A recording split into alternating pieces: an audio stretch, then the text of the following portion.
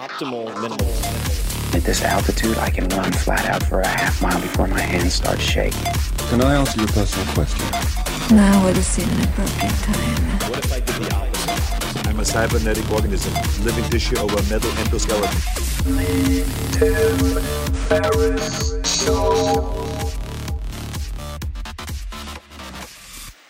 This episode is brought to you by Peloton. I love Peloton. Peloton is a cutting-edge indoor cycling bike that brings live studio classes right to your home. You don't have to worry about fitting classes into your schedule, making it to the studio, or dealing with some commute to the gym. I have a Peloton bike in my master bedroom at home, and it is one of the first things that I do in the morning. I wake up, meditate for 20 minutes, and then I knock out a short 20-minute ride, usually high-intensity interval training or HIIT. Then I take a shower, and I'm in higher gear for the rest of the day. It's beautifully convenient and has become something that I actually look forward to. And I was skeptical in the beginning. I didn't think I would dig it, and I really do. So you have a lot of options. For one, if you like, you can ride live with thousands of other Peloton riders from across the country on the interactive leaderboard to keep you motivated. I tend to use a lot of the classes on demand and have 4 to 6 of them that I've bookmarked and use over and over again. There are up to 14 new classes every day with thousands of classes on demand, and there are a variety of workouts to choose from. 45-minute classes, 20-minute burns, hip-hop, rock and roll, low impact, or high intensity. Pick the class structure and style that works for you. Peloton has an amazing roster of incredible instructors in New York City. They really do have great instructors of every possible personality and style. And you can find one that you love, no matter what you're in the mood for. Personally, I use Matt Wilper's a lot, but I use a bunch of them. I'm promiscuous and enjoy classes from a lot of their instructors. With real-time metrics, you can track your performance over time and continue to beat your personal best. I did not think the gamification would work for me, and they really hit the nail on the head. It does work, at least for me, tremendously well to keep me pushing consistently. So, discover this cutting-edge indoor cycling bike that brings a studio experience to your home. Peloton is offering listeners of this podcast a limited-time offer. Go to onepeloton.com, that's spelled ONEPELOTON.com. Enter the code TIMPODCAST, all one word, at checkout and get $100 off accessories with your Peloton bike purchase. Get a great workout at home anytime you want. Go to onepeloton.com and use the code TIMPODCAST to get started. This episode is brought to you by LinkedIn Marketing Solutions, the go-to tool for B2B marketers and advertisers who want to drive brand awareness, generate leads, or build long-term relationships that result in real business impact. Could be all of the above.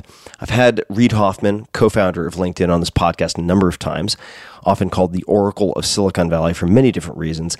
And he, among other people and friends of mine, have made me more and more interested in LinkedIn as a platform, as an ecosystem in the last few years. And it's very nuanced, it's very subtle, but can be used in some very powerful ways. With a community of more than 575 million professionals, LinkedIn is gigantic, but it can be hyper-specific. You have access to a very diverse group of people, all searching for things they need to grow professionally. That is explicitly the purpose of LinkedIn. So you can build relationships that really matter, that can drive your business objectives forward, that can also have a high LTV, lifetime value. LinkedIn has the marketing tools to help you target your customers with precision, right down to, among other things, their job title, company name, industry, etc. This is important because better targeting equals a message that your customers actually care about. And it also means your advertising is more effective and cost effective. It just makes sense. To redeem a free $100 LinkedIn ad credit and launch your first campaign, go to linkedin.com/TFS. That stands for Tim Ferriss Show. So that is linkedin.com/TFS. Check it out. That's where you can go to get your free $100 ad credit. LinkedIn.com/TFS. Terms and conditions apply. Well, hello, boys and girls, ladies and germs. This is Tim Ferriss. Welcome to another episode of The Tim Ferriss Show, where it is my job to sit down with world-class performers, as you know, each episode, of all different types, to tease out the habits, routines, favorite books, and so on that you can apply and test in your own life. Well, this time, we have a slightly different format for the podcast. As many of you know, I tested a fan-supported model for the podcast earlier in the year, but I ended up reverting back to ads. That's a very long story. It's one worth telling, but you can read more about it at tim.blog/podcast experiment. That is all to say, one of the bonuses that I offered to supporters was a live video Q&A with me, and we recorded those Q&As. The audio in this podcast episode is the first round that we did. We covered a lot of ground. We ended up covering around 40 questions, which is nuts. It was a lot of fun. The questions were excellent, and while it was scheduled for 1 hour, we went a bit longer. I answered questions related to dating, depressive episodes, which I've experienced, of course, major life transitions, networking, uncoupling happiness from achievement, what I would hypothetically ask Richard Feynman at a dinner, and much, much more. Please note that there were a few small audio glitches when the connection was poor with the Wi-Fi. That's one of the risks of doing these live sessions, of course. We've cleaned it up, and it should be just fine. It's not too bad. I also want to reiterate how grateful I am to everyone who contributed to and supported the podcast, as well as to all of you who listen to this podcast and take time from your busy and valuable schedule, no doubt, to spend a little bit of time with me. I wouldn't be able to do what I do without all of you. So thank you very much. First and foremost, thanks to everybody who is joining in. And if you're not joining in and watching this later, thanks all the same for supporting the podcast and all these various other things that I am up to. You are in a small elite group, emphasis on small and elite. And maybe I'll have some updates on that as we progress through the questions. There are a few that are related to fan supported. And it means a lot that you're here. And welcome to the very first live video Q&A for supporters only. And many of you submitted and upvoted questions, so we will get to a bunch of those. And there are 1,000,001 questions coming in on the live chat. I will prompt questions just so I can look through and make some sense of selecting questions. But let me jump in just to whet my appetite and limber up a little bit, look at some of the questions that are here at random. Timur, are you still working on the self-love book? I think this is a reference to the book I alluded to with Greg McKeown and a book on self-love and healing, which doesn't sound very sexy, but it would really cover a lot of the experiments and adventures that I've had on and very much off the beaten path over the last 5 or 6 years. I am working on that book, and that book is going to be my main priority after I finish another book that should be announced very shortly. Stephanie, Alzheimer's plus psychedelics latest research. Do you have a current stack for preventative? Or would I try on a family member with Alzheimer's? I am looking very closely at this. The Paul Stamets episode that I did gets into this towards the end, and he talks about what type of stack he might use for that or mitigating neurocognitive decline. So I would take a look at that.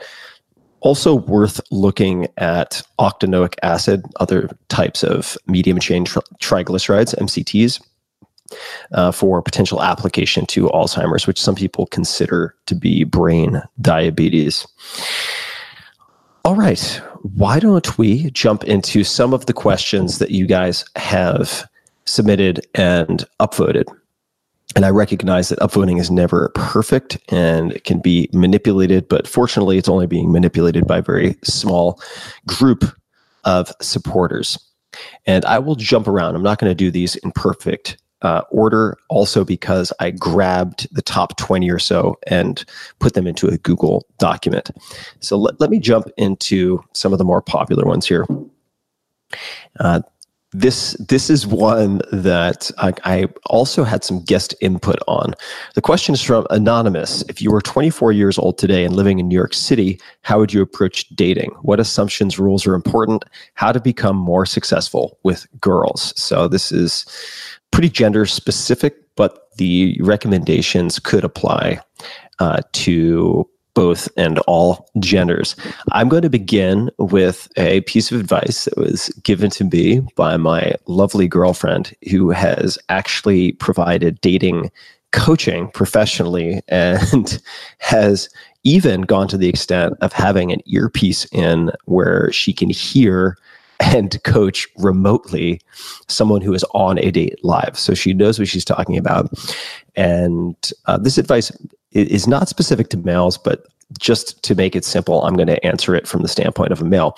Her advice was go to the same restaurant or coffee shop or bar, probably better, bar or restaurant, multiple days in advance before the date, and then make that your go-to location for the date. Why would you do this? This is also advice, by the way, that I've had in the 4-Hour Chef. Particularly effective if you start off peak hours. So if you do it, say, on a Monday, Tuesday, Wednesday, by the time you get to Friday, the staff is going to know you. You can have a preferred table.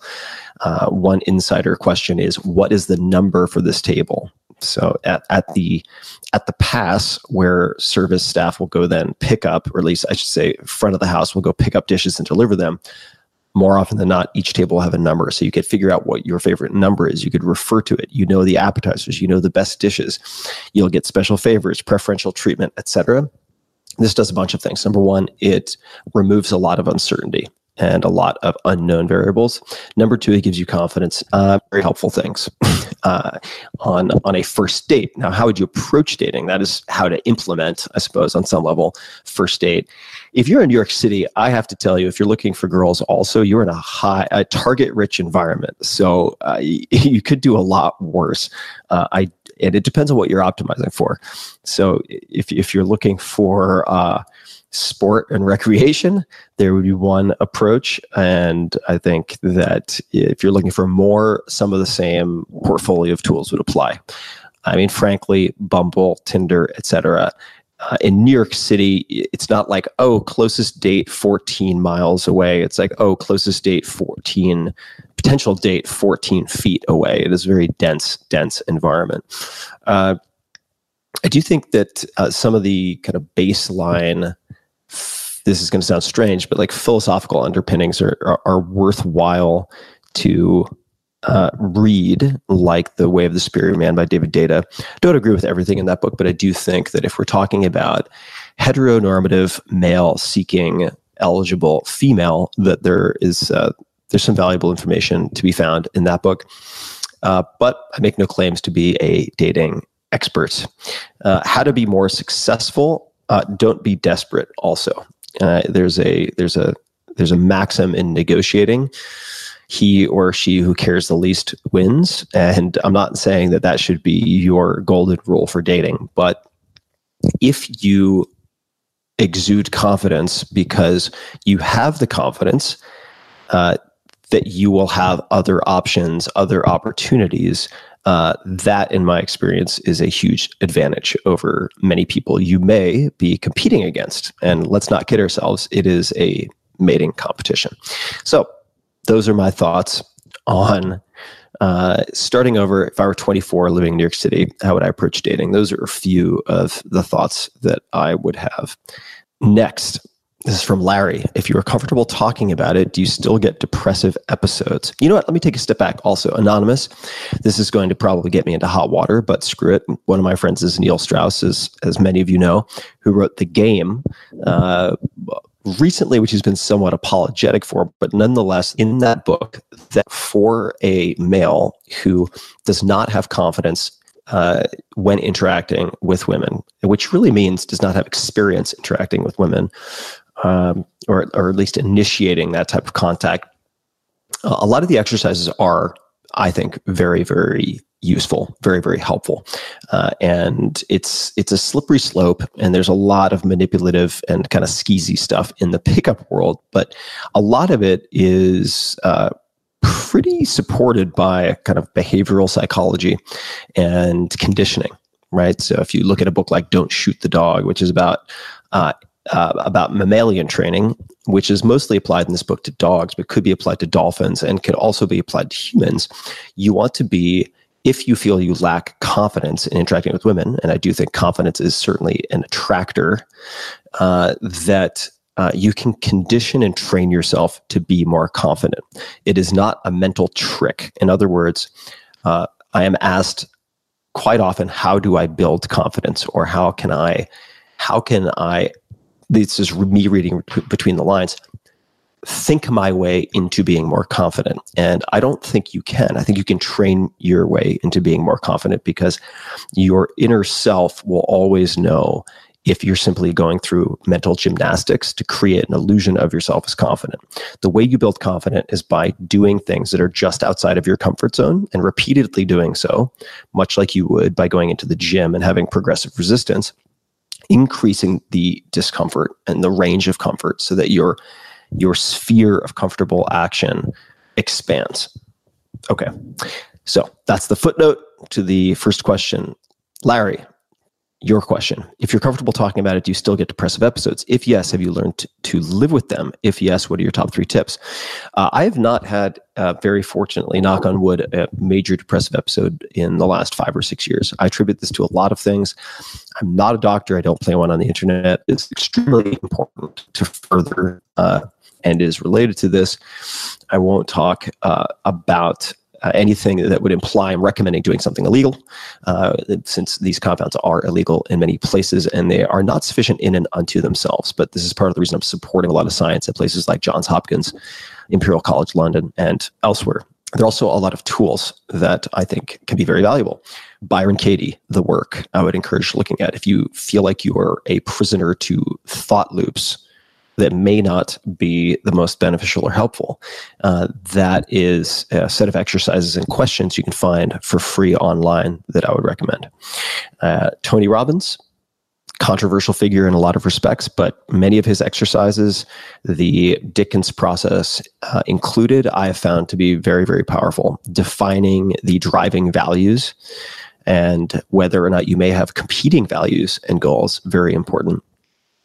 Other things that I have developed as habits, which are really foundational, would be exercise. It's very easy to try to think your way out of a funk or some type of depression. And as Tony would say, I'll quote him again, you start with state, your physical state, then story, the story you tell yourself, and then the strategy. But if you're in a depressed state, the story you have is going to be glass half full. It's going to be cloudy with a chance of rain. And therefore, the strategy you come up with is going to be inferred by that negative state. So first is exercise. And I really do, whenever possible, try to get some type of physical motion in the morning. And right beside me now, for instance, is a kettlebell. I ordered it on Amazon and it was shipped Prime. And this morning I wanted to get directly to doing some writing, but did about 30 swings with this kettlebell beforehand. Very minimal effective dose of exercise, but just enough to sort of change my hormonal state to activate my entire nervous system, which changes the lens through which I look at any problem that might pop up during the day. Second is certainly diet. And third, this is not necessarily in order of importance, is sleep. And I highly recommend checking out a podcast episode with Matt Walker and Peter Attia. This is on The Drive, a podcast hosted by Peter Attia. Matt Walker also wrote a book called Why We Sleep that has been recommended by multiple podcast guests, most recently Amanda Palmer. And there are a few other questions here that will also have or I should say, relate to one of the tips for avoiding depressive episodes or potentially reversing a tailspin.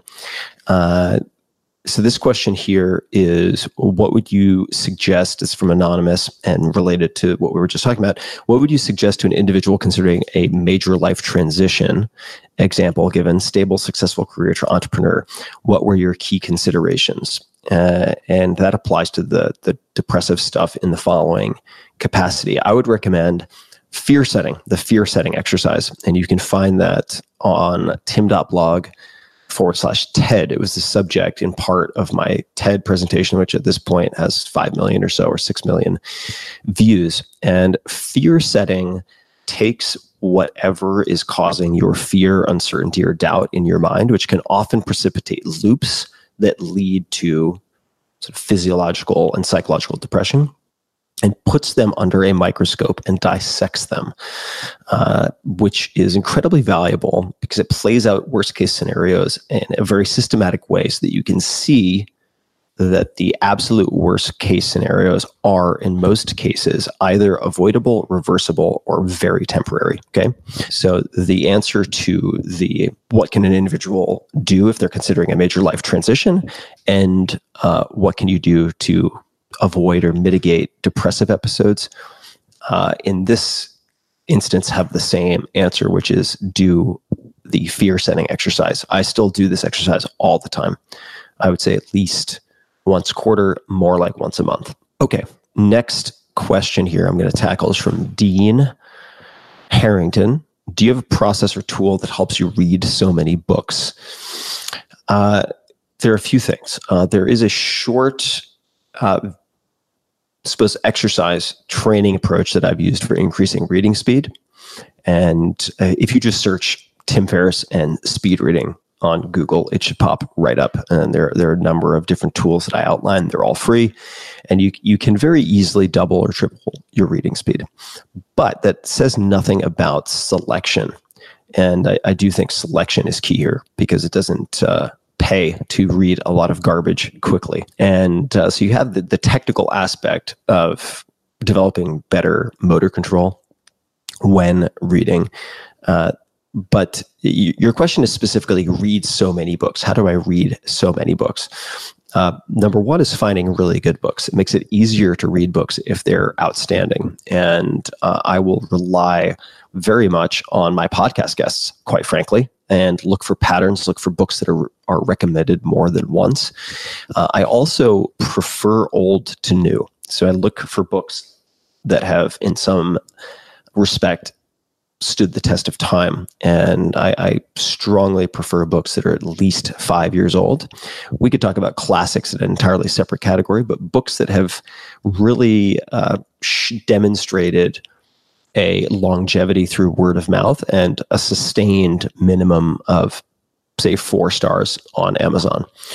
And once I then download these books, so this is one of the keys, I will read in electronic format, because my next move, I think of really absorbing key takeaways and next actions more than I think about the volume of reading.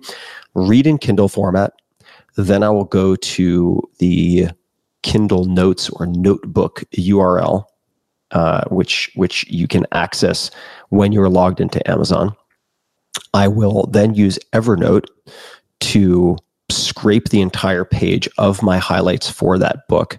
I will then go into the Evernote document, and I will do in this case, it's at least a third pass of this key material, and I will put 3 asterisks at the beginning of key material. Sometimes I'll also bold it.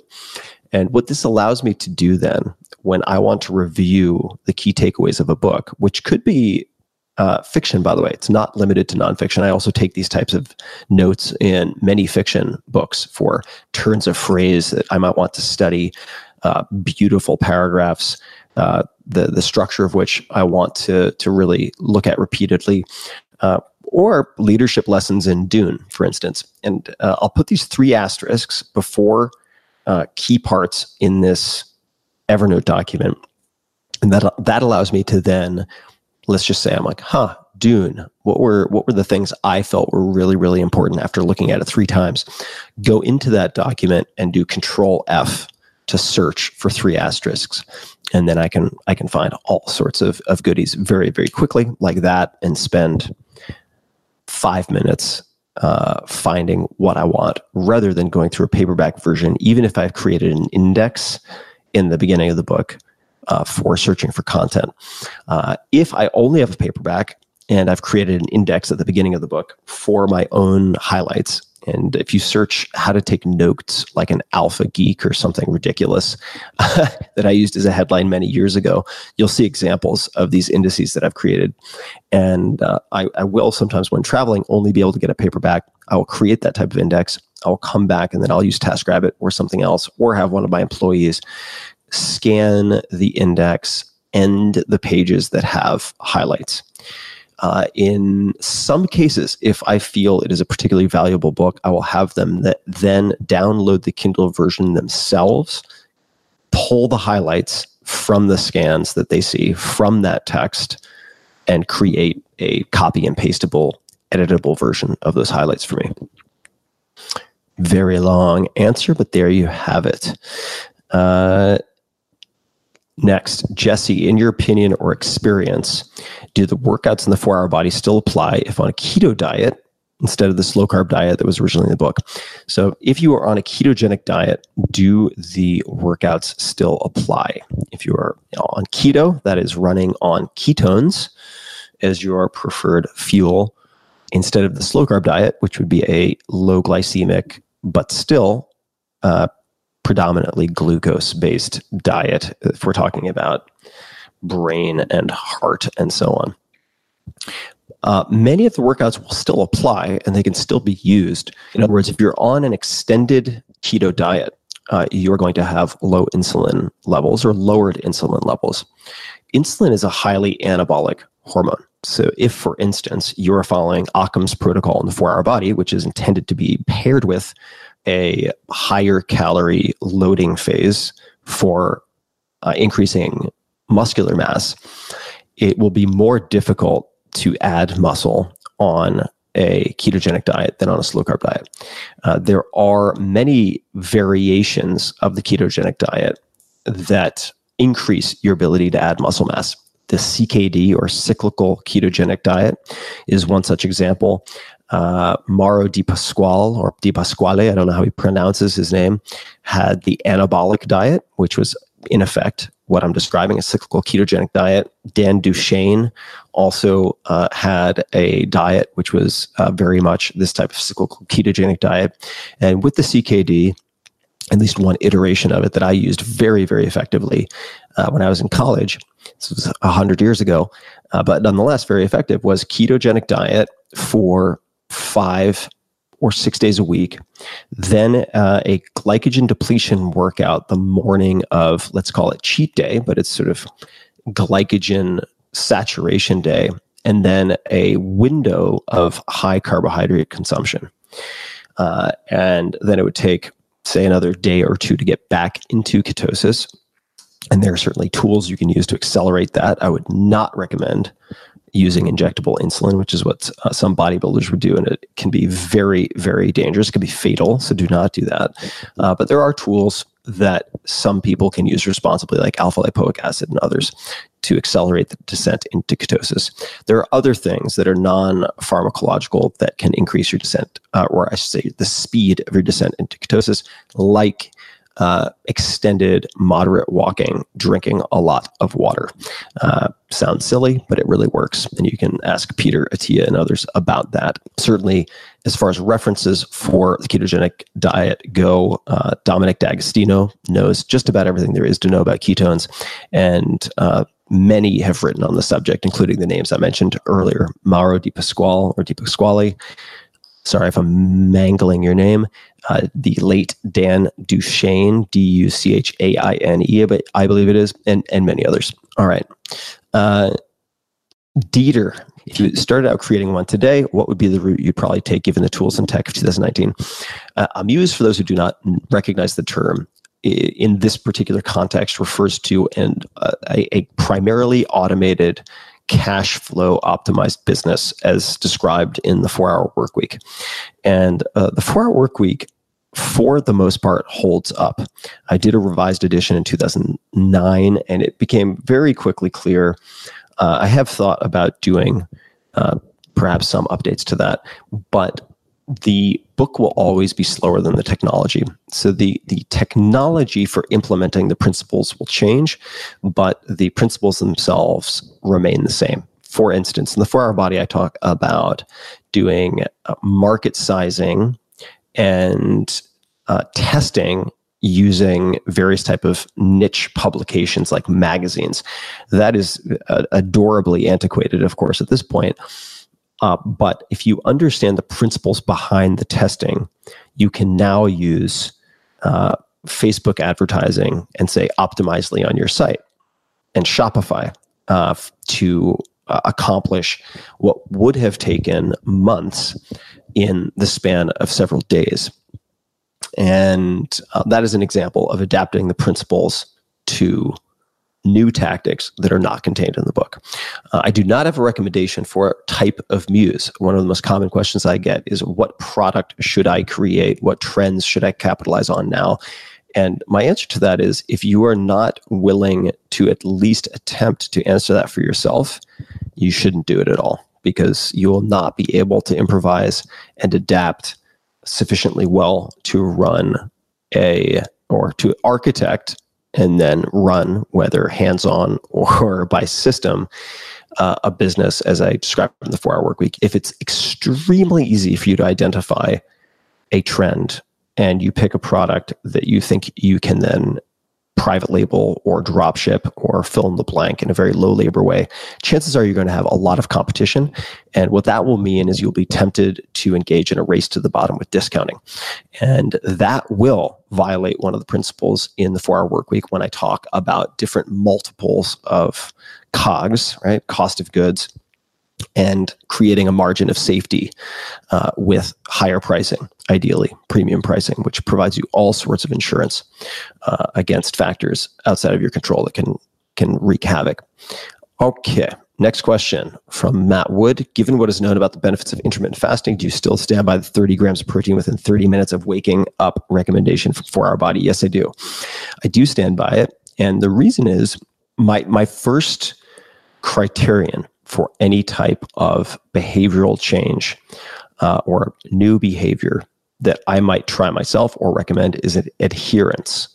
Will I or will other people actually follow this protocol to the extent that it needs to be followed?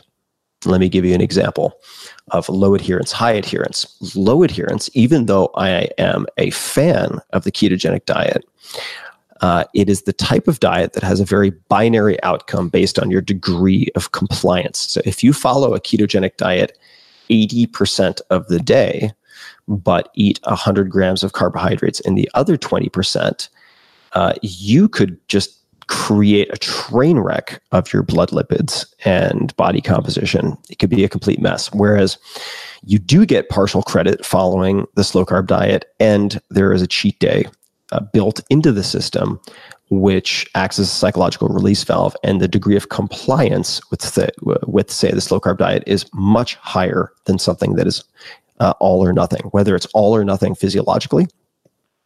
And this is very simplified, of course, but as would be the case in a strict ketogenic diet, or if it's ideologically all or nothing, in the case of, say, very strict keto or very strict veganism. So number one is compliance. It's not effectiveness. Number one is, will people do it, and to what extent, and will they do it to the extent necessary for it to be, number two, effective. How effective is it? Does it produce the result desired? Have we defined the metric that we are going to measure? Okay, how are we going to know when we have succeeded? That's effective. And then efficient, does it allow us to do what we have aimed to do in a measurable way in the most time or resource efficient manner available to us? So it may just be relative to other things. 30 grams of protein within 30 minutes of waking up is absolutely achievable for almost everyone. It is very, very easy to do. Intermittent fasting is not achievable or not sustainable for many people. And it's very common. I do practice intermittent fasting. I do a lot of fasting. And for anyone who has read Tools of Titans, for instance, there are many examples of different formats you can use for fasting for different purposes. A lot of people I know, and I've corroborated this in discussions with people who run body composition measuring facilities with, say, DEXA scan and other tools, that many people who attempt intermittent fasting but are unable to follow it to the letter will compensate with tons of caffeine, with tons of binging later, which it may lead them to ignore the composition of their food because they justify it with their intermittent fasting. And in some cases, the figureheads of intermittent fasting use a lot of anabolics. And one of the wonderful things about anabolics, putting aside all of the possible side effects, is that you can do all sorts of things that would lead to muscle wasting without anabolics and not suffer the consequences. So that is a somewhat winding and broad-ranging answer to your question, but short answer, yes. Given what is known about the benefits of intermittent fasting, do I still stand by the 30 grams of protein within 30 minutes of waking up? Yes, I do. And skeptics might say 30 grams within 30 minutes, that's so specific, it's ridiculous. Why not 20 grams? Why not 40 grams? And the answer is compliance. 30 within 30 is fucking easier to remember. That's why I use 30. Yeah, it might be 27, it might be 22, it might be 43. I'm not looking for the tail end of diminishing returns. I just know that 30 within 30 is something people can easily remember, and it's something they can implement very easily. Okay, so we are 30 minutes in to this Q&A. I'm going to hop over to the live questions, and I'm going to answer a few here, and then potentially jump back into the upvoted questions. All right, we have a question from Vel. Podcasts are getting competitive and crowded. Will there be a shift in your strategy? What's new? I have never thought of competition in the world of podcasting. And in a way, I've never thought of competition in the world of books either, or really anything that I've done in the last 7 to 10 years. And that is a bit of sort of semantic tightrope. Let me describe what I mean. I don't think of competition because I always aim to create a category of one. You can, yes, choose to sort of conceptually view yourself as a competitor in a crowded arena and play by the same set of rules and measure your success by the same outcome measures that people are using. Or you can ask yourself, how would I create something that is a category unto itself, something that is entirely different? Or how can I ignore competition entirely? What are the assumptions baked into, say, podcasting? What are the CPM rates? This is for advertising purposes, but what is the range that has been, for whatever reason, accepted as the boundaries of acceptable among the top 20 podcasts that fit a certain profile? Can that be changed? Can I experiment with ultra short? Can I experiment with ultra long? Can I have guests on no one has ever heard of and make them the most downloaded episodes that have ever been published on the podcast? The answer is yes. I am always trying to be different and better. Different is very important. And then better is based on criteria that I set for myself. So I think that things may change in terms of how I approach the podcast, but it's going to be very much internally dictated. And there are a few things that have informed this quite a bit. Many of you have heard me recommend it a million times, but 1,000 True Fans by Kevin Kelly, the 22 Immutable Laws of Marketing, is a book that has come up recently, actually in conversation with many of my friends who are exceptionally adept in their various worlds of business, and specifically the law of category chapter in the 22 Immutable Laws of Marketing. And Derek Sivers, I think his book is How to Get Anything You Want. That's a great book. I've read it dozens of times. Has little short chapters, effectively sort of philosophical vignettes with stories that illustrate also a lot of shared DNA that he and I have. So that is my answer to that live question here in the chat. And let's see what else we got here. All right, Leaf, I think it is. Leaf Olson. How do you network and get connected to people that you have no connection to? Do you simply continue to provide value until they bring you into their circle?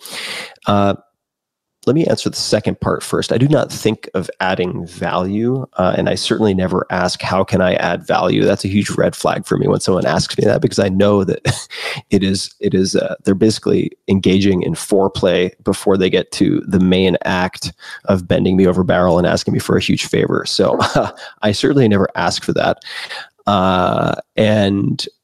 The way you network is by playing the long game, is the short answer. And that answer then informs the strategies and the tactics. There is a video of me. There's also a podcast episode on this called How to Build a World-Class Network in Record Time.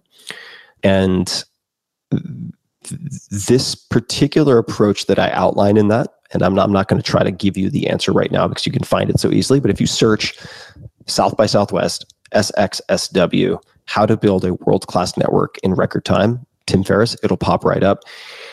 Is really reflective of the military dictum, slow is smooth and smooth is fast.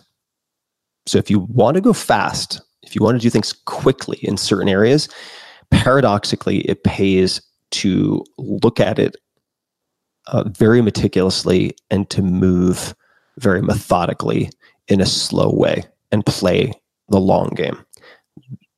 You have a tremendous competitive advantage when you do this.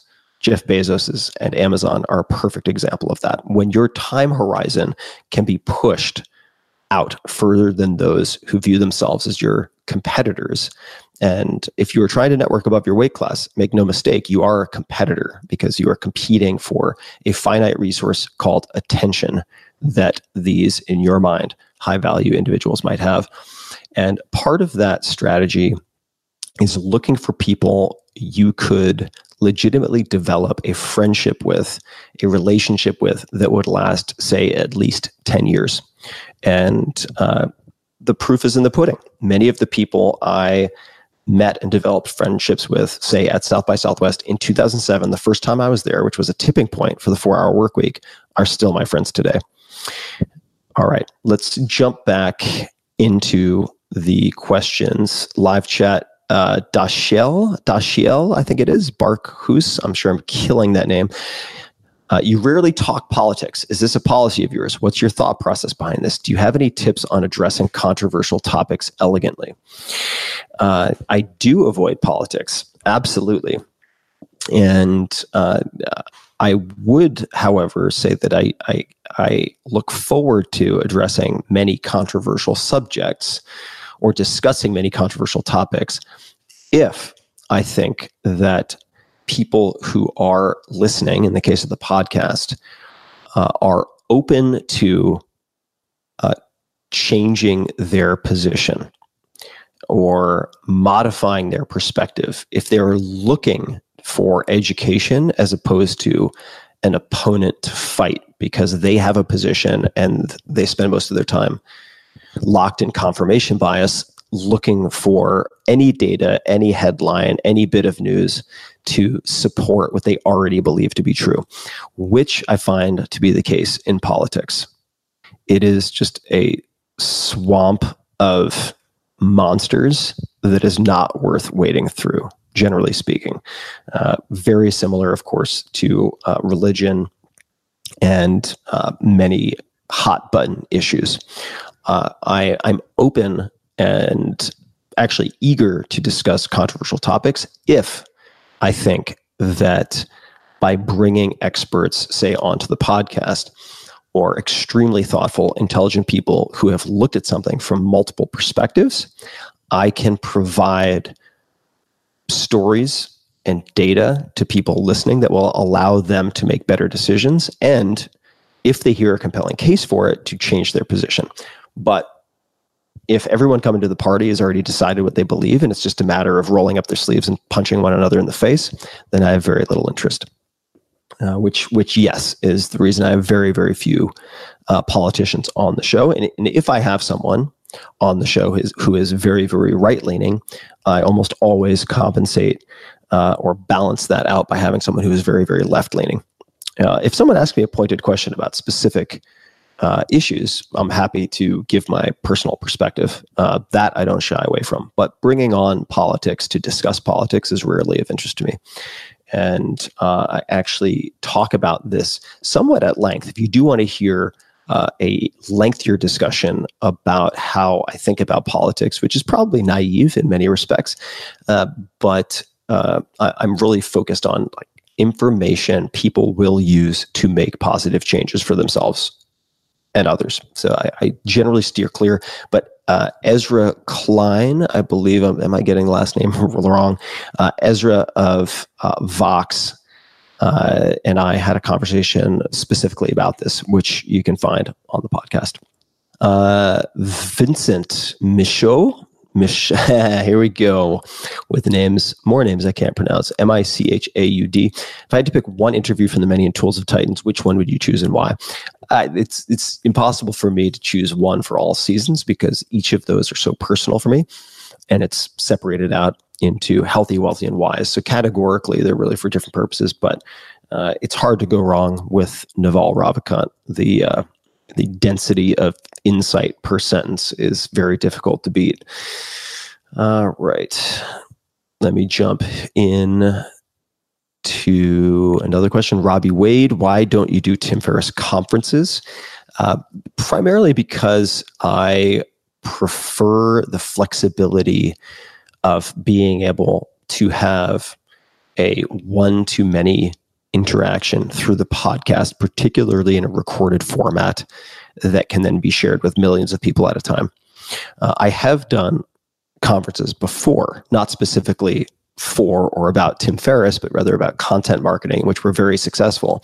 And in fact, one event I did, I think it was 8 years ago, has a Facebook group that is still active to this day, 8 years later. It's quite remarkable. So perhaps at some point I'll consider doing events, but for the purposes of sharing teaching and expertise and information from those who are the best at what they do, which is what I try to do on the podcast, I find the podcast to be a better vehicle. All right.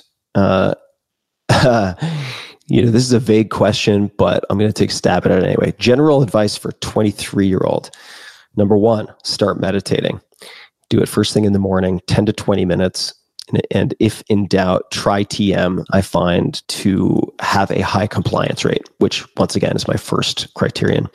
Other things, advice for a 23-year-old is really the advice I would give myself at 23 and 30 and beyond would be optimize for skills and relationships. So when you choose projects, try to ensure that you can win even if you fail. And the person I know who's developed this thinking the most in his writing is Scott Adams, the creator of Dilbert. And he's written about career advice related to this. So a few things. Number one, if you choose projects based on the skills you'll develop and the relationships you will build with people who are very good at what they do, those skills and those relationships will transcend and outlive the project, even if the project fails, which means, in my mind, over time, you cannot fail if you are very consistent in using those two criteria.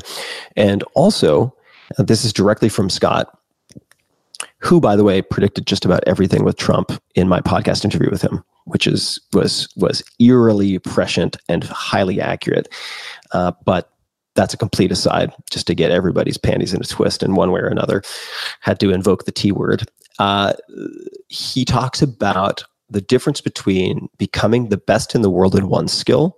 So let's just say, for the sake of argument, a LeBron James or a Warren Buffett, and combining two seldom combined skills. And Mark Andreessen has referenced Scott Adams as it relates to this.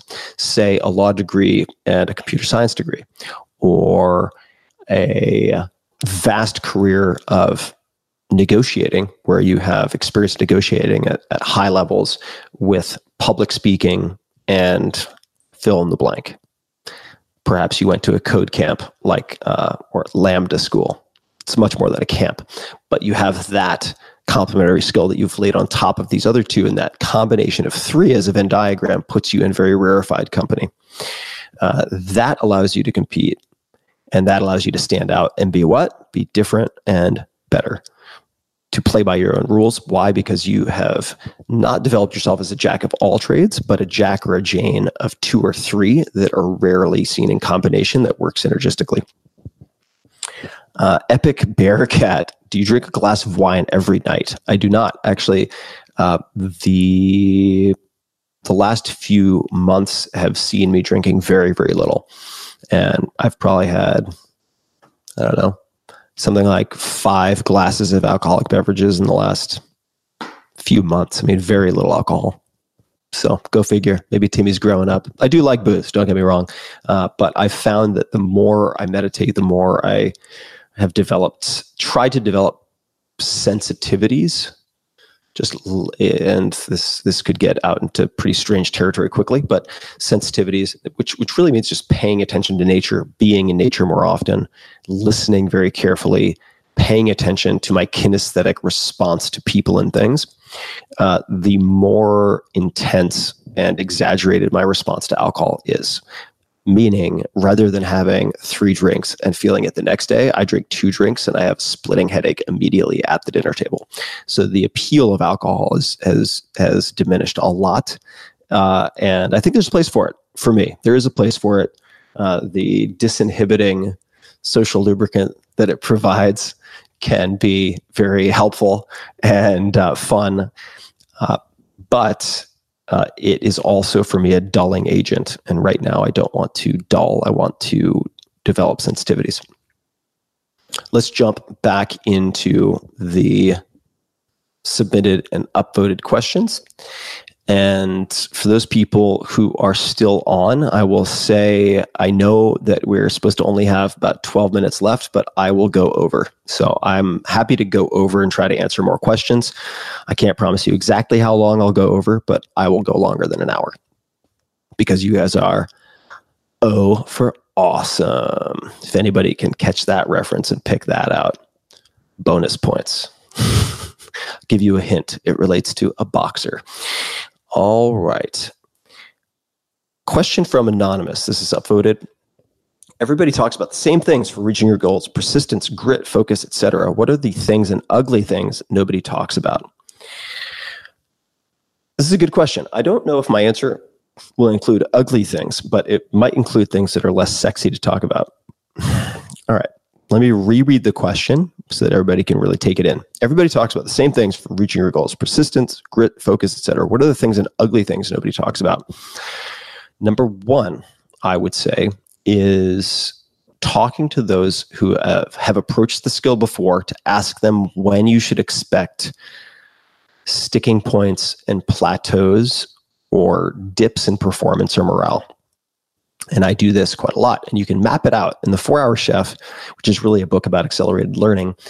I show a map effectively. It's a diagram, and it's very loose, of course, that used to be on, it might still be on, a whiteboard at Y Combinator in Mountain View. Y Combinator, for people who don't know, also known as YC, is kind of the SEAL Team 6 Harvard Dean's List of startup incubators. I know it's more than an incubator, but it's produced some incredible alumni and companies like Dropbox, Airbnb, Reddit, etc. Highly, highly competitive application process and highly, highly coveted positions within that are often lead to quite a bit of funding for quite a few companies. There they have a whiteboard, and part of the whiteboard shows the common trajectory of startup experience. And there's a portion called the trough of sorrow. And this trough of sorrow is very common. In other words, you have the idea on the back of the napkin. Oh my God, we're going to be the next Steve Jobs. We're going to build a multi-billion-dollar company. You happen to put together a deck, maybe even a version 1 prototype that gets people really excited. You're built on top of AWS and a bunch of other stuff. Oh my God, we're the cat's meow. We just raised $10 million. We are the kings or queens of the world. And then, surprise, now the next few months, you actually have to build this fucking thing and go out and recruit users and customers. And you can run into a lot of rude surprises that aren't as full of sugar highs as perhaps the preceding handful of weeks. And there's that trough of sorrow that people can enter into and stay in for quite a long period of time. And here's the great aspect of what sounds like a very depressing story. This is predictable. This is predictable. What does that mean? If you know that you're going to run into one lane availability, in other words, like the highway is going to be broken down into one lane 20 miles from now, it is not going to have the psychological impact on you that it would if you're driving along on a tight schedule and you hit traffic and ahead of you, let's say a half mile away, is the construction that's breaking down the highway to one lane. Your psychological response, if you anticipate it, is going to be much more measured. It will be much calmer. You may even have had a chance subconsciously or consciously to prepare yourself so that you view it as part of the process as opposed to a gigantic problem that is inflicting misery upon you, and you become less of a victim. This is true for physical training, certainly, many types of physical training. Coach Sommer, Sommer, in the Secrets of Gymnastics Strength Training episode that I did, talks about this at length because your muscular adaptation will outpace the development of the connective tissue necessary for a lot of the gymnastics techniques or positions, postures, movements, etc. You have to be aware of that. So number one is identifying in advance when you're going to experience the trough of sorrow. And there may be multiple points in language acquisition. This is what I did in the 4-Hour Chef. I took a nearly identical graph to Y Combinator's startup graph and put it on the same page or the same 2-page spread to show that in language learning, there are also predictable plateaus, predictable dips, say when you go from very basic set phrases and, I ate the apple, I eat the apple, to more complicated grammatical constructions like subjunctive, if but I had $1 million, I would this, if I had been da da da. These types of hypothetical cases can get very tricky in different languages. When you learn those and begin to attempt them, you will feel that your baseline performance, because now you have more input kind of gumming up your software, has dropped for a period of time. And what that can then inform is of 100 people, you being one of the 10 who actually continues because you know there's a light at the end of the tunnel. This is something that is supposed to happen, that always happens. Okay, so that is the first thing I would say about reaching your goals, is that it is not a straight line. It is not a hockey stick from the bottom left to the top right. It rarely is. Perhaps there are some exceptions, but it rarely is. That would be number one. And the second thing I would say is there are a few things you want to figure out in advance. And I'm pretty sure this corresponds to a Chinese proverb of some type or another, or maybe a country western song. You want to know the rules of the game.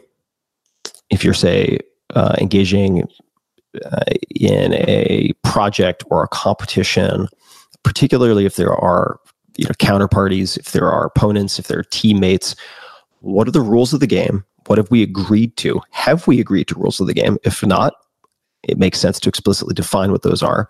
What are the stakes? So what is the potential upside, potential downside? What do I stand to lose in a worst case scenario, in a sort of realistic case scenario? What do I stand to gain in a best case, et cetera? Doing this type of calculus, understanding what the stakes are. And then last, this is the one that gets neglected. What is quitting time? Can I decide in advance what the checkboxes should be for when I walk? And if you don't do that in advance in pursuing goals, it is very easy to end up persisting towards a goal that is no longer worth focusing on. So trying to decide in advance, at what point do the downsides, do the costs end up outweighing the potential benefit of this outcome? What is quitting time? What qualifies as quitting time? And the fastest way to take something off your to-do list is to not do it at all. And I'm blanking on the programmer who said it, but the fastest code is no code. Similar philosophy. That which should not be done at all should not be done well. It should not be done. Okay, those are a few thoughts on reaching your goals. And let me go to some additional questions here. Richard Fantozzi, how about an update on how the ad-free podcast is working out from a sustainability standpoint and what trends you are seeing from the initial announcement? Okay, so it's been fascinating. And the overwhelming response has been, I can't believe this still, but it's hard for me to refute the data. if we want to take literally hundreds of comments as data, my listeners rely on me to a very large extent for finding new products and services. And they know that I vet and highly filter the products and services that make it through the gauntlet of reviewing and testing to become sponsors. And they like the ads. So the number of supporters has been surprisingly low, and the number of people who have expressed regret that the ads have disappeared has been very surprisingly high. It also requires quite a bit of labor for the fan-supported aspect of this. Not referring to this type of Q&A. I enjoy doing this type of Q&A. And this type of audio, for instance, could be used for the podcast, as promised, no sooner than a month after we have done this together. But we shall see. We shall see. But as it stands right now, the majority of feedback has been we prefer ad-supported, which is really surprising to me.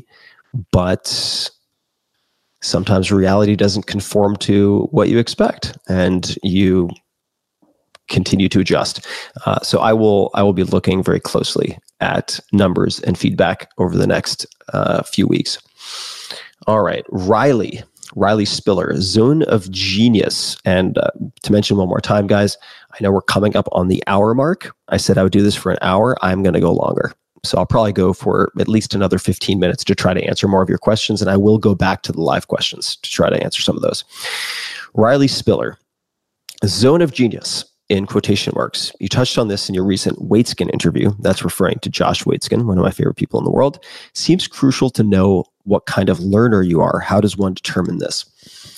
So Josh and I have perhaps a slightly different opinion or view of learning style. I think that it is helpful to know how best you absorb material that is worth absorbing, whether that's through, say, audio format, like audiobook, text, video, or otherwise, but that it is very beneficial to train yourself to be more efficient and effective at vetting, consuming, highlighting, and reviewing written material. Because you have just a huge competitive advantage if you're able to do that. And I already answered how I do that with books in Kindle format earlier in this Q&A. So I'm not going to do that again now. But determining what kind of learner you are is something I have not focused on all that much myself. I am highly visual. And despite the fact that I live in a world of audio with the podcast, which has just recently passed 400 million downloads. I expected it to take longer, which is a really incredible milestone. So it's about probably close to or maybe exceeding 1 billion hours of listened content, which is completely bonkers. I'm highly visual, and so I have a bias towards visual information. But there are some folks also. That's Molly shaking her collar in the background, which is bimodal. In other words, people who will, for instance, take an audiobook, put it on 1.5 or 2x, and assuming that it has whisper sync, or in some sense it's the same as the text, they will read along as they are listening to increase their retention. I find it easier to really dramatically increase your reading speed, say 3 to 5x, which you can do, as I mentioned earlier, just by searching speed reading and my name, and you'll find all sorts of free tutorials, no email capture, no nothing. You can find it on the blog, tim.blog, for free. Then you can do multiple passes of chapters that you determine have information you would like to retain. I find multiple passes rather than more careful reading to be a real key approach if you're focusing on retention. I tend to not worry about retention. I focus more on effective highlighting and winnowing down the material to smaller and smaller subsections using those 3 asterisks that I mentioned earlier in this Q&A. Diana Horn, can you share your note-taking format or tips when reading books with an eye to retaining and accessing key takeaways later on? I think I've mentioned this most, but I will refer again to the how to take notes like an alpha geek, I believe the ridiculous headline was that I used. And that shows you actual screenshots of my note-taking and describes some of how I approach this. Jordan, how do you get away from a goal-oriented mindset where happiness becomes dependent on achievement? Part of it, for me at least, is I think these are 2 separate things. In other words, implied in the question, and this I think is a skill unto itself that is worth paying attention to. When you are looking at a statement or a question, can you identify the assumptions that are built into that statement or question? And that is very helpful for refining your own thinking. It's also very helpful for not replying to questions that paint you into a corner. All right. So implied in the question, and that's Molly drinking water in the background. You're welcome. Audio verite. How do you get away from a goal-oriented mindset where happiness becomes dependent on achievement? So implied in the question is that if you don't get away from a goal-oriented mindset, you will be trapped in a mindset where happiness is dependent on achievement. I don't think that's the case. I think you can have both and not either or. So you can have a goal-oriented mindset plus an appreciation-oriented practice. You can still achieve goals and have systems for achieving goals and simultaneously have practices for cultivating appreciation. Yes, goals and appreciation can cohabitate. They can survive side by side. And I think one of the most effective, it might be overstating it to say, approaches that I've taken or absorbed from other people for uncoupling happiness from being dependent on achievement is realizing that if you are not happy with what you have, or if you cannot be happy with what you have, nothing you ever get will make you happy.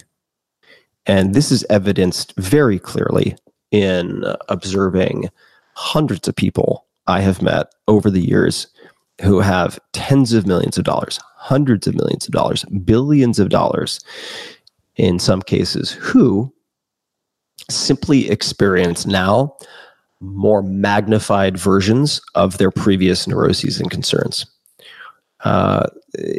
So if we assume, and this will not be true for everyone, but if we assume that achievement is a focus because people want to succeed and that success is often measured in dollars or money, that money, like alcohol and power, tend to make you more of what you already are. Okay, so money, alcohol, and power all tend to exaggerate characteristics you have, all tend to exaggerate strengths and weaknesses that you have. If you're a moderate asshole at $100,000 a year, and then you're making $1 million a year, you will probably be a major asshole. If you are moderately generous, you might be majorly generous once you have more, but these tend to be amplifiers. So it's helpful also to, this is going to sound strange, but read about miserable rich people. And conversely, spend time with people who have very little, who have found routines and built community and engage in community in such a way that they seem to have quite a high baseline of quality of life and happiness, contentedness, maybe a better word. This is very common, I think, in places like Costa Rica, many places in Central and South America, and Latin America in general. So I try to spend time in those environments observing that, combined with gratitude practices, realizing that if you cannot be happy, if you cannot appreciate what you have now, nothing you get will change that default state of mind. Hopefully that's happy. John Parker, have you ever considered having Jordan Peterson on the podcast? What are your thoughts on his carnivore diet? I'll save my thoughts on his carnivore diet, but I will say that I have considered having Jordan on the podcast. We have many mutual friends, and I think he'd be fascinating. So that is certainly something that perhaps at some point I'll chat with him about. Stacy Phillips, if you could go back and add one question to your list of questions that you asked since writing Tools of Titans and Tribe Mentors, what would it be and why? It would be, what are your commandments? What are your rules for saying yes or no to things? And what language do you use when you say no? I think that would be the question. And I may have a lot more on that soon. Let's go back to live questions. All right. Ryan Combs, an interview with Jocko Willink, the infamous and magnificent Jocko. You said you initially wanted complete freedom, but realized that was too stressful and really wanted positive constraints instead. Could you elaborate? Yes. The paradox of choice, as written about by Barry Schwartz and others, is a real issue. And there are many things of which you would hope to be ignorant or to at least have on autopilot. This is, for example, why I will batch order a lot of the daily necessities: toilet paper, paper towels. If I know I'm going to need more dog food, I don't need to order one bag at a time. I can order several bags, assuming they don't expire. And the same holds true with different types of tea and so on and so forth. So really, one of the guiding questions that I have is, where can I make single decisions that eliminate 100 decisions or 1,000 decisions? One example would be effectively retiring from startup investing in 2015 or 2016. And this requires an awareness of where you can apply moderation in your life and where you cannot. For instance, for some people, if they drink one glass of wine, they're going to drink 4. I happen to generally fall in that camp. So if I don't want to drink wine, rather than rely on this illusion of self-control that I have and this complete illusion of moderation that I can apply, I will go no booze. I'm not drinking alcohol for a period of time, and that makes life much easier. Ditto with the retirement and very public announcement related to startup investing. These are constraints. And what you find is that you can apply, at least in my case, this is true, creativity much more effectively when you have constraints. If you can do anything, the decision tree is just too broad. There are too many branches, and it's, I think, very difficult, at least for me, to coerce that into some semblance of order. And you might think that creativity and order are at odds. I would not agree with that. Instead, if you said, all right, you are going to write for the next 10 minutes, even though you're not Hemingway, imitating the writing style of Hemingway, very short, declarative sentences, etc. Or you can write for the next 10 minutes, and for those 10 minutes, you can't use the word interesting. You can't use the word A, B, C, D, E. And you apply this reductive approach. It's very effective for making you highly self-aware of choices that you currently make subconsciously / automatically. So there are many different ways to apply constraints. Steve Jobs wearing effectively the same uniform every day, for instance, or many days of a given week would be an example of a constraint or a constant that is set so that his creative decision-making brain power can be applied in places where it actually matters. All right. Those are a few thoughts on that. Adam Bucci, in reference to your latest Waitskin interview with the MIQ, that's most important question, gap analysis, how do you go about trusting the unconscious or subconscious release to bring insight? You test it. Simple as that. You try it, give it a fair shot, give yourself a week, 2 weeks, I would say, minimum, and look at the results. And you can assess in what circumstances, in what type of days, over what types of period have I found it to be helpful, which questions have been most effective. The most important question for those people who are lacking the context is a question that you might ask yourself right after the end of a workday, before dinner, which you then put in a journal or an Evernote file, which is what Josh Waitzkin does. Then you let it go completely for the rest of the day. You don't do it right before bed, at least he doesn't. And then the following morning, you wake up, first thing you do pre-input is sit down and journal any answer to that question. stream of consciousness, whatever comes up as an answer to that question, you write down. And I did learn also after we had that interaction on stage, a workaround, which came from one of his clients. And he said that the workaround, if you can't figure out what your most important question should be, is to ask, what is the most important question? So it's a bit recursive, but if you don't know what your most important question should be, your question can be, in other words, your MIQ is, what is the most important question? Chris Crocker, this is more of a comment. I suppose it'd be cool to have a Q&A on a specific subject you want to talk about, to, I suppose, hone in a focus. For example, investing, and then everyone gathers their investment question. I like that idea. Stacy Phillips, I think Molly is his dog. Yes, Molly is my dog. Do not have my girlfriend drinking out of a bowl on the on the bricks by the fireplace. Although that could be hot too. I don't know. Haven't tried it. Okay. Raul Bohara, I'm very impatient when I'm doing a task. I meditate regularly, however. How can I build patience apart from meditation? Thanks. First thing that comes to mind is decrease your caffeine intake. This is incredibly true for me. I can meditate 3 times a day, or I can just cut my caffeine intake in half, and the result is more or less the same. So I would say decrease the amount of stimulants you consume, if that resonates with you at all. And I would also read books that talk about becoming the observer of your own emotional states and agitation. My current favorite book for that, which is very short and very easy to read, is Awareness by Anthony DeMello, DE_MELLO. Awareness by Anthony DeMello. I've read it, I would say, at least 3 times at this point, and I plan on reading it many, many more times. With great frequency. It's that good, and it doesn't resonate, won't strike a chord with everyone, but for many people, if it finds you at the same time, it can be quite incredible. And I read it initially when Peter Mallouk on this podcast, who is a wealth manager, an investment manager, mentioned in passing that this book generally gave him 2 weeks of peace.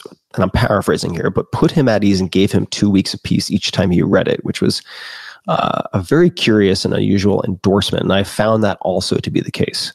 I'll let you determine why that is, what mechanism through which it has that effect. But that is another book I have found to help me tremendously with patience. The Work, which is a series of questions, predominantly 4 questions by Byron Katie, would also fall into that category, and her worksheets are very valuable. I would not hesitate to buy a packet of the various one-pagers and worksheets that she uses. It may be helpful to take a training or a weekend course with her, or one of her trainings, just because it can bring up a lot of resistance. And I thought it was ridiculous when I first encountered it. I had a lot of pushback internally, and a lot of frustration and impatience towards the exercises themselves. Later found them to be exceptionally valuable. And that would be another tool in the toolkit, perhaps. All right.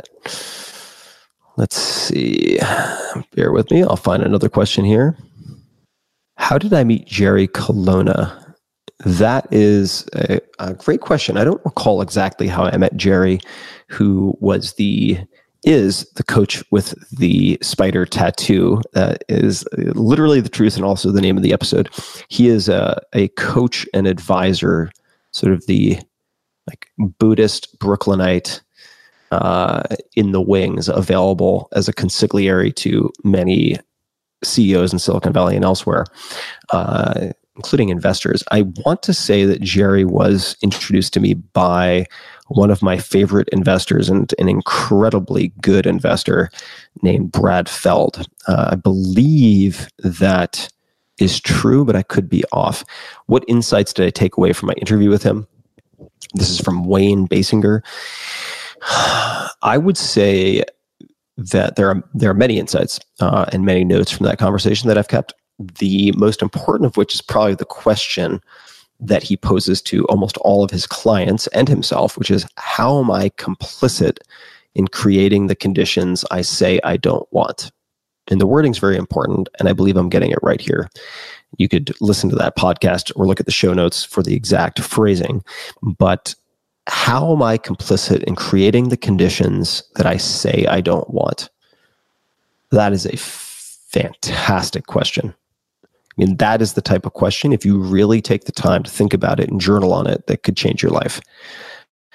And it's a question he introduced me to several years ago when I was in a very difficult place. And I found it tremendously insightful, also painful in the sense that you are looking in the mirror and taking a long, hard look at how you are self-sabotaging, doing things that are perhaps destructive or at the very best slowing you down or preventing you from fully being who you should be or showing up as the person you should be in the world for yourself, for your family, for your friends, for customers, for employees, whatever it might be. So that question, I would say, is my main takeaway from the conversation. And I will jump from that to another question. Do you plan on interviewing Carly Kloss? I've actually already interviewed Carly Kloss, so you can find that interview on tim.blog/podcast. You can just search the name KLOSS or on the YouTube channel. So youtube.com/Tim Ferriss, 2 R's, 2 S's. Edgardo Santana Santiago, that's a hell of a name. I love it. How do you balance growth and learning with mental rest in order to avoid overwhelm as you pursue personal growth? Mental rest is something I prioritize. And today's a very good example of that. I woke up reasonably early initially today, 7:30 or so, and I went back to sleep. I woke up again at 9:30, and I could tell that I was not properly rested. And in the past, I may have pushed through that and would very often end up getting some type of cold or flu as a result. And I stayed in bed and ended up having a shorter than normal day today prior to recording a podcast earlier today and then doing this. And that tells you a bit about my week. I also reserve Mondays typically, and to a lesser extent Fridays, for phone calls, video, etc., this type of interaction. But mental rest I view just like physical rest. If you are really pushing yourself cognitively, it's just like pushing yourself physically in the weight room or with marathon training. There is a physical limit to what you can sustain, and there are recovery periods that you need to build into your life so that you can repair and regenerate. I mean, there are physical limiters, meaning, say, neurotransmitter production and so on, that you can absolutely deplete if you're all go, go, go and no rest. So how do I do it? Number one is listening to my body whenever possible and really paying attention to how I feel. And realizing also that I'm just not that important. So guess what? If I'm really tired and I need an extra hour of sleep, I'm not the leader of the free world. The global economy is not going to come to a halt. Millions of orphans aren't going to get thrown out of windows if I get an extra hour of sleep. I like to think that what I put out in the world is a contribution of some type, but at the end of the day, we're all going back to dust, like Marcus Aurelius said, and I try not to take myself too seriously. There's a lot that I can do when properly restored and rejuvenated, so I try to get the extra hour of sleep. It's not going to have a disproportionate negative impact on my life. And certainly looking back a year from now, 5 years from now, I'll probably say, I wish I had gotten the extra hour of sleep. So I try to keep that in perspective as well. Andrew Regan, what advice would you put on a billboard? You are the average of the 5 people you associate with most. So pay a lot of attention to who you select to spend time with. Al Chen, I'm heading to Austin in a few weeks for my bachelor party. Any recommendations? Well, it depends on the size of the party. I would say you could always go to Dirty Sixth, which is a complete mess and just create chaos. If you're looking for a good restaurant, one of many, Dai Due would be high on the list. South Congress is always fun. You can go to South Congress and hit restaurants like Perla's or Joanne's Fine Foods. There are also a lot of bachelorette parties that happen to find their way to Austin. So who knows? Maybe your entire gang will bump into one of those, and then all sorts of trouble can ensue. Have fun in Austin. Let's see. What does my cooking look like these days? I am currently on writing deadline, so I'm not doing a whole lot of cooking, but I still cook a lot of what is in the 4-Hour Chef. And the basic techniques, if we're looking at, say, braising, steaming, the portfolio of techniques that I rely on and the staples that I rely on very much correspond to what's in the domestic section of the 4-Hour Chef. Very easy, minimal cleanup. Almost everything can end up being used well as leftovers for at least 2 days. That's my answer. Roberto Musa, if you could ask Richard Feynman any question, what would it be? What separates a great teacher from a good teacher is the first question that comes to mind. He was an exceptional teacher. He was very good at describing complex concepts or phenomena in simple terms. And that is the first question that I would ask him. Theron Barber, you've helped a few of your guests start their own podcasts. In most cases, they've started them themselves, but Peter Attia and Cal Fussman and Jocko and so on, they would have succeeded no matter what, in my opinion. But of my guests, who else does not have a podcast who you feel would do it well? Pretty much anyone who has been on this podcast and speaks well and asks good questions without too many verbal tics should have a podcast. And limit it to an initial season and a commitment of, say, 10 episodes. And as a practice, I think it's tremendously valuable for refining your thinking, improving your ability to ask questions and listen, and removing verbal tics, which removes mental tics. They do correspond. Justin Osborne has another recommendation for Austin. In Austin, it's very kind of you to offer the bachelor party an answer here. Go to the food hall that is somewhere around 2nd and Congress. All right. David Tua, Stacy Phillips, that is the correct answer for O for Awesome. If you guys want a good laugh. Tremendous boxer, perhaps not the best Wheel of Fortune competitor of all time, but one hell of a fighter. David Tua, Tua, O for Awesome. Look it up. Robbie Wade, what is a truth that few would agree with you on? Shame is a powerful and effective motivator that we should make better use of. I think shame gets a bad name. And that, in fact, if you look at, for instance, the stakes, STAKES section of setting up behavioral change in the 4-Hour Chef, when I talk about, and this is true in the 4-Hour Body as well. For instance, if you want to improve your physical condition, your composition, you can take a photograph of yourself or have a friend, merciless friend, take photographs of yourself in your tighty whities in very unflattering light after a bender, and they get those handful of photos. And if you don't achieve a reasonable goal within a time frame that you both have agreed upon, they get to share those photos with your friends.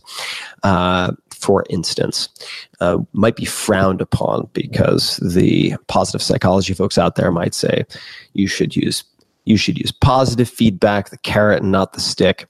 And I quite simply disagree. I think that you can use positive incentives. Yes, absolutely.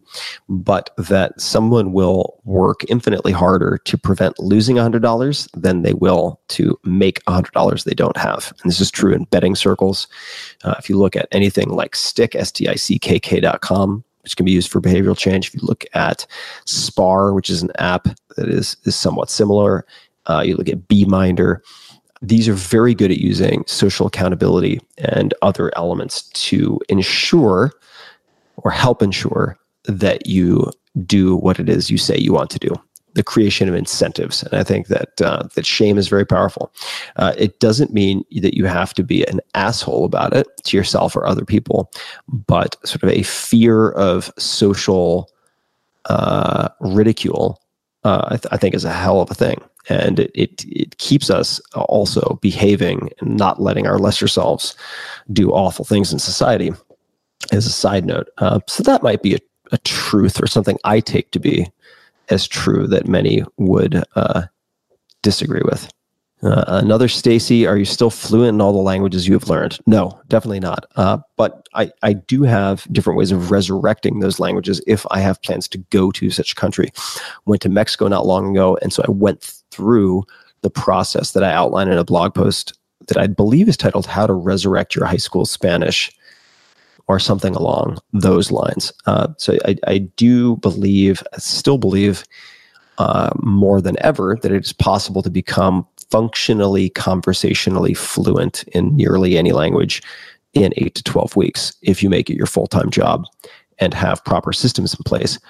Functionally fluent really means that you have identified the highest frequency words and focus on, say, the first 2,000 highest frequency words and idiomatic expressions that fill gaps not covered by those words. And it is entirely possible to do.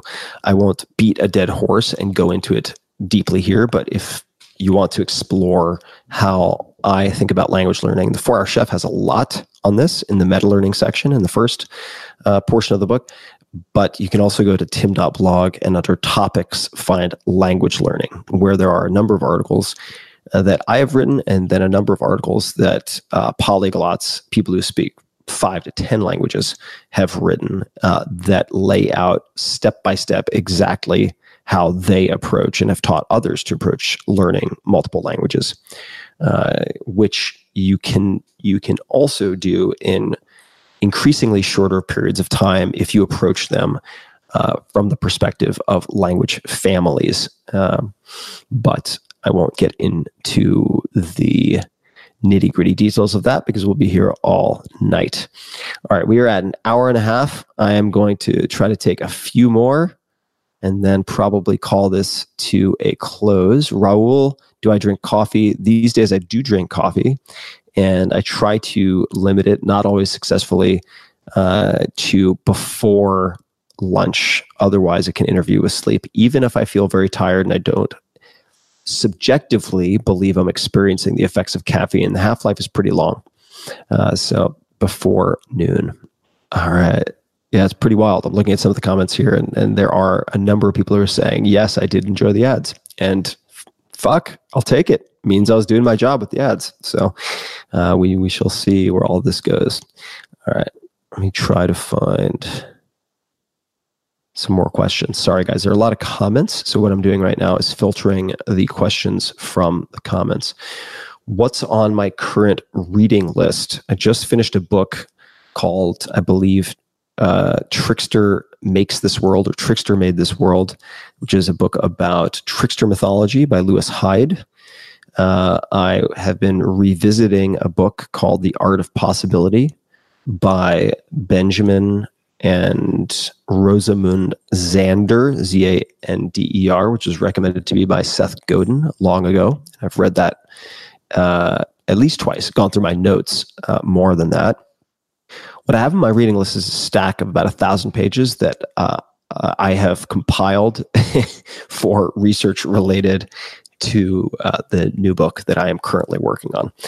So really, what I should be saying is I have a lot on my to-write list and fewer things on my to-read list, because there is a point where you have to stop reading and start writing. Current morning routine. What is my current morning routine? Current morning routine, somewhat variable right now because I'm traveling in the middle of book deadline. Wake up, meditate for 20 minutes, TM. There's a very specific room for this. Then I will jump out of that room, jump into the pool, do 10 to 15 short laps just as a way to wake up and get some sun exposure. I will most likely then already have printed out the night before 10 to 15 pages of writing to edit, to review. So I will have put that together the night before or received it from contributors the night before. I will then go into a barrel sauna and I'll have a clipboard and a towel so that I don't get sweat all over the paper.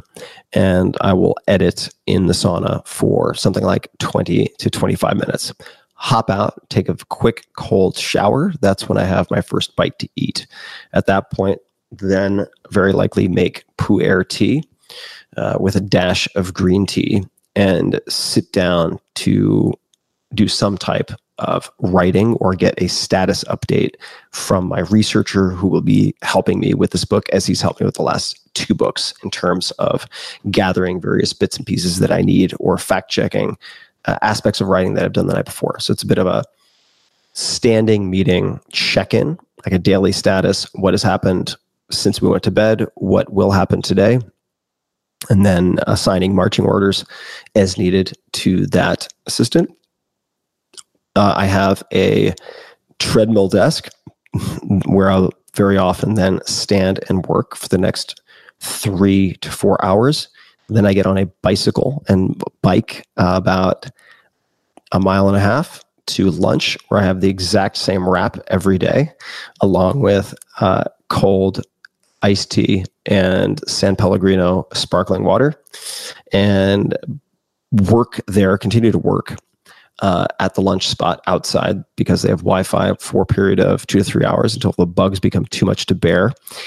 Jump on the bike, head back, continue to work for a few hours, dinner out, which is a working dinner, come back, potentially sauna or cold bath or dip in the pool, bed.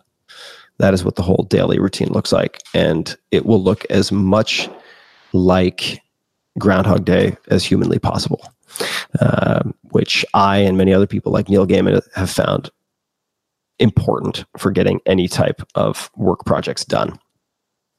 Cesar D, Texas life compared to Cali. It's hard to say Texas life. Austin life, much friendlier. It's just a warmer place emotionally to live than San Francisco. All right, bear with me one sec. Advice to your 23-year-old. You've given advice to your 23-year-old self. This is from Sarah Thompson. What about advice to your 42-year-old self if he were restarting from zero? It'd actually be the same advice. And I might grab the billboard answer as well. So number 1, principle to pay attention to: you're the average of the 5 people you associate with most, physically, financially, emotionally, etc. So if you want to improve in one of those areas, find people who help average you up. And then on top of that, choosing projects based on skill development and relationship development with people who are exceptionally good at what they do, and meditation first thing in the morning. Those would be 3 staples that I would tell myself at 23, 24, and all the way up to current age as reminders. And do not forget to exercise. And by exercise, I should refine that and say move every day. Get some physical movement in, preferably in the morning, a la Rick Rubin, with sun exposure within the first, say, hour of getting up. That makes a huge difference in my perceived quality of each day. And it's such a small thing. Easy to lose sight of the small things, many of which are actually the big things. All right, my friends. Thank you so much again for being supporters of the podcast and everything that I am hoping to do and, in fact, doing in the world. I will have updates for you guys on many of those soon. I have some very big announcements coming, so please keep an eye out for some big news in the next month or two. And really appreciate all of you tuning in, whether you're catching this live right now, as many of you are, or if you're watching or listening to this Q&A after the fact. I know you have finite time in your life and finite attention, and I always try to give back more value than I consume in attention. So sometimes I succeed, sometimes I fail, but please believe that I am always doing my best. And I really appreciate you guys. Hey guys, this is Tim again. Just a few more things before you take off. Number 1, this is 5 Bullet Friday. Do you want to get a short email from me? Would you enjoy getting a short email from me every Friday that provides a little morsel of fun before the weekend. And 5 Bullet Friday is a very short email where I share the coolest things I've found or that I've been pondering over the week. That could include favorite new albums that I've discovered. It could include gizmos and gadgets and all sorts of weird shit that I've somehow dug up in the world of the esoteric as I do. It could include favorite articles that I've read and that I've shared with my close friends, for instance. And it's very short. It's just a little tiny bite of goodness before you head off for the weekend. So if you want to receive that, check it out. Just go to 4hourworkweek.com. That's 4hourworkweek.com, all spelled out, and just drop in your email and you will get the very next one. And if you sign up, I hope you enjoy it. This episode is brought to you by LinkedIn Marketing Solutions, the go-to tool for B2B marketers and advertisers who want to drive brand awareness, generate leads, or build long-term relationships that result in real business impact. Could be all of the above. I've had Reid Hoffman, co-founder of LinkedIn, on this podcast a number of times, often called the Oracle of Silicon Valley for many different reasons. And he, among other people and friends of mine, have made me more and more interested in LinkedIn as a platform, as an ecosystem in the last few years. And it's very nuanced, it's very subtle, but can be used in some very powerful ways. With a community of more than 575 million professionals, LinkedIn is gigantic, but it can be hyper-specific. You have access to a very diverse group of people all searching for things they need to grow professionally. That is explicitly the purpose of LinkedIn. So you can build relationships that really matter, that can drive your business objectives forward, that can also have a high LTV, lifetime value.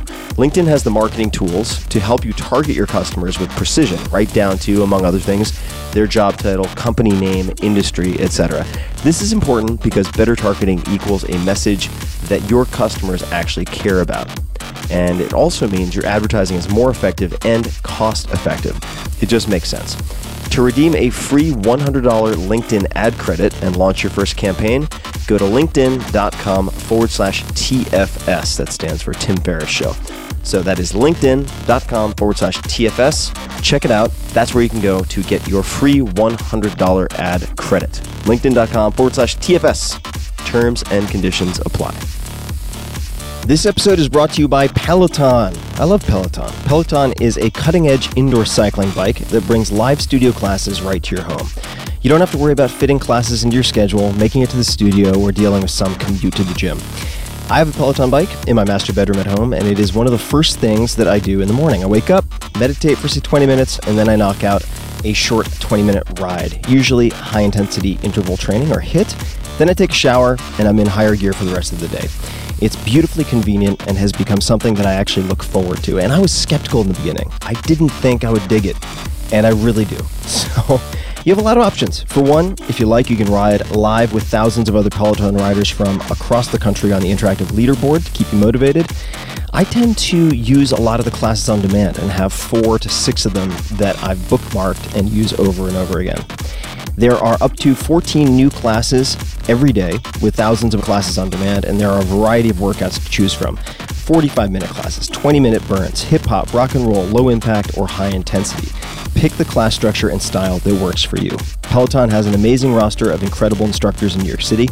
They really do have great instructors of every possible personality and style. And you can find one that you love, no matter what you're in the mood for. Personally, I use Matt Wilper's a lot, but I use a bunch of them. I'm promiscuous and enjoy classes from a lot of their instructors. With real-time metrics, you can track your performance over time and continue to beat your personal best. I did not think the gamification would work for me, and they really hit the nail on the head. It does work, at least for me, tremendously well to keep me pushing consistently. So, discover this cutting-edge indoor cycling bike that brings a studio experience to your home. Peloton is offering listeners of this podcast a limited-time offer.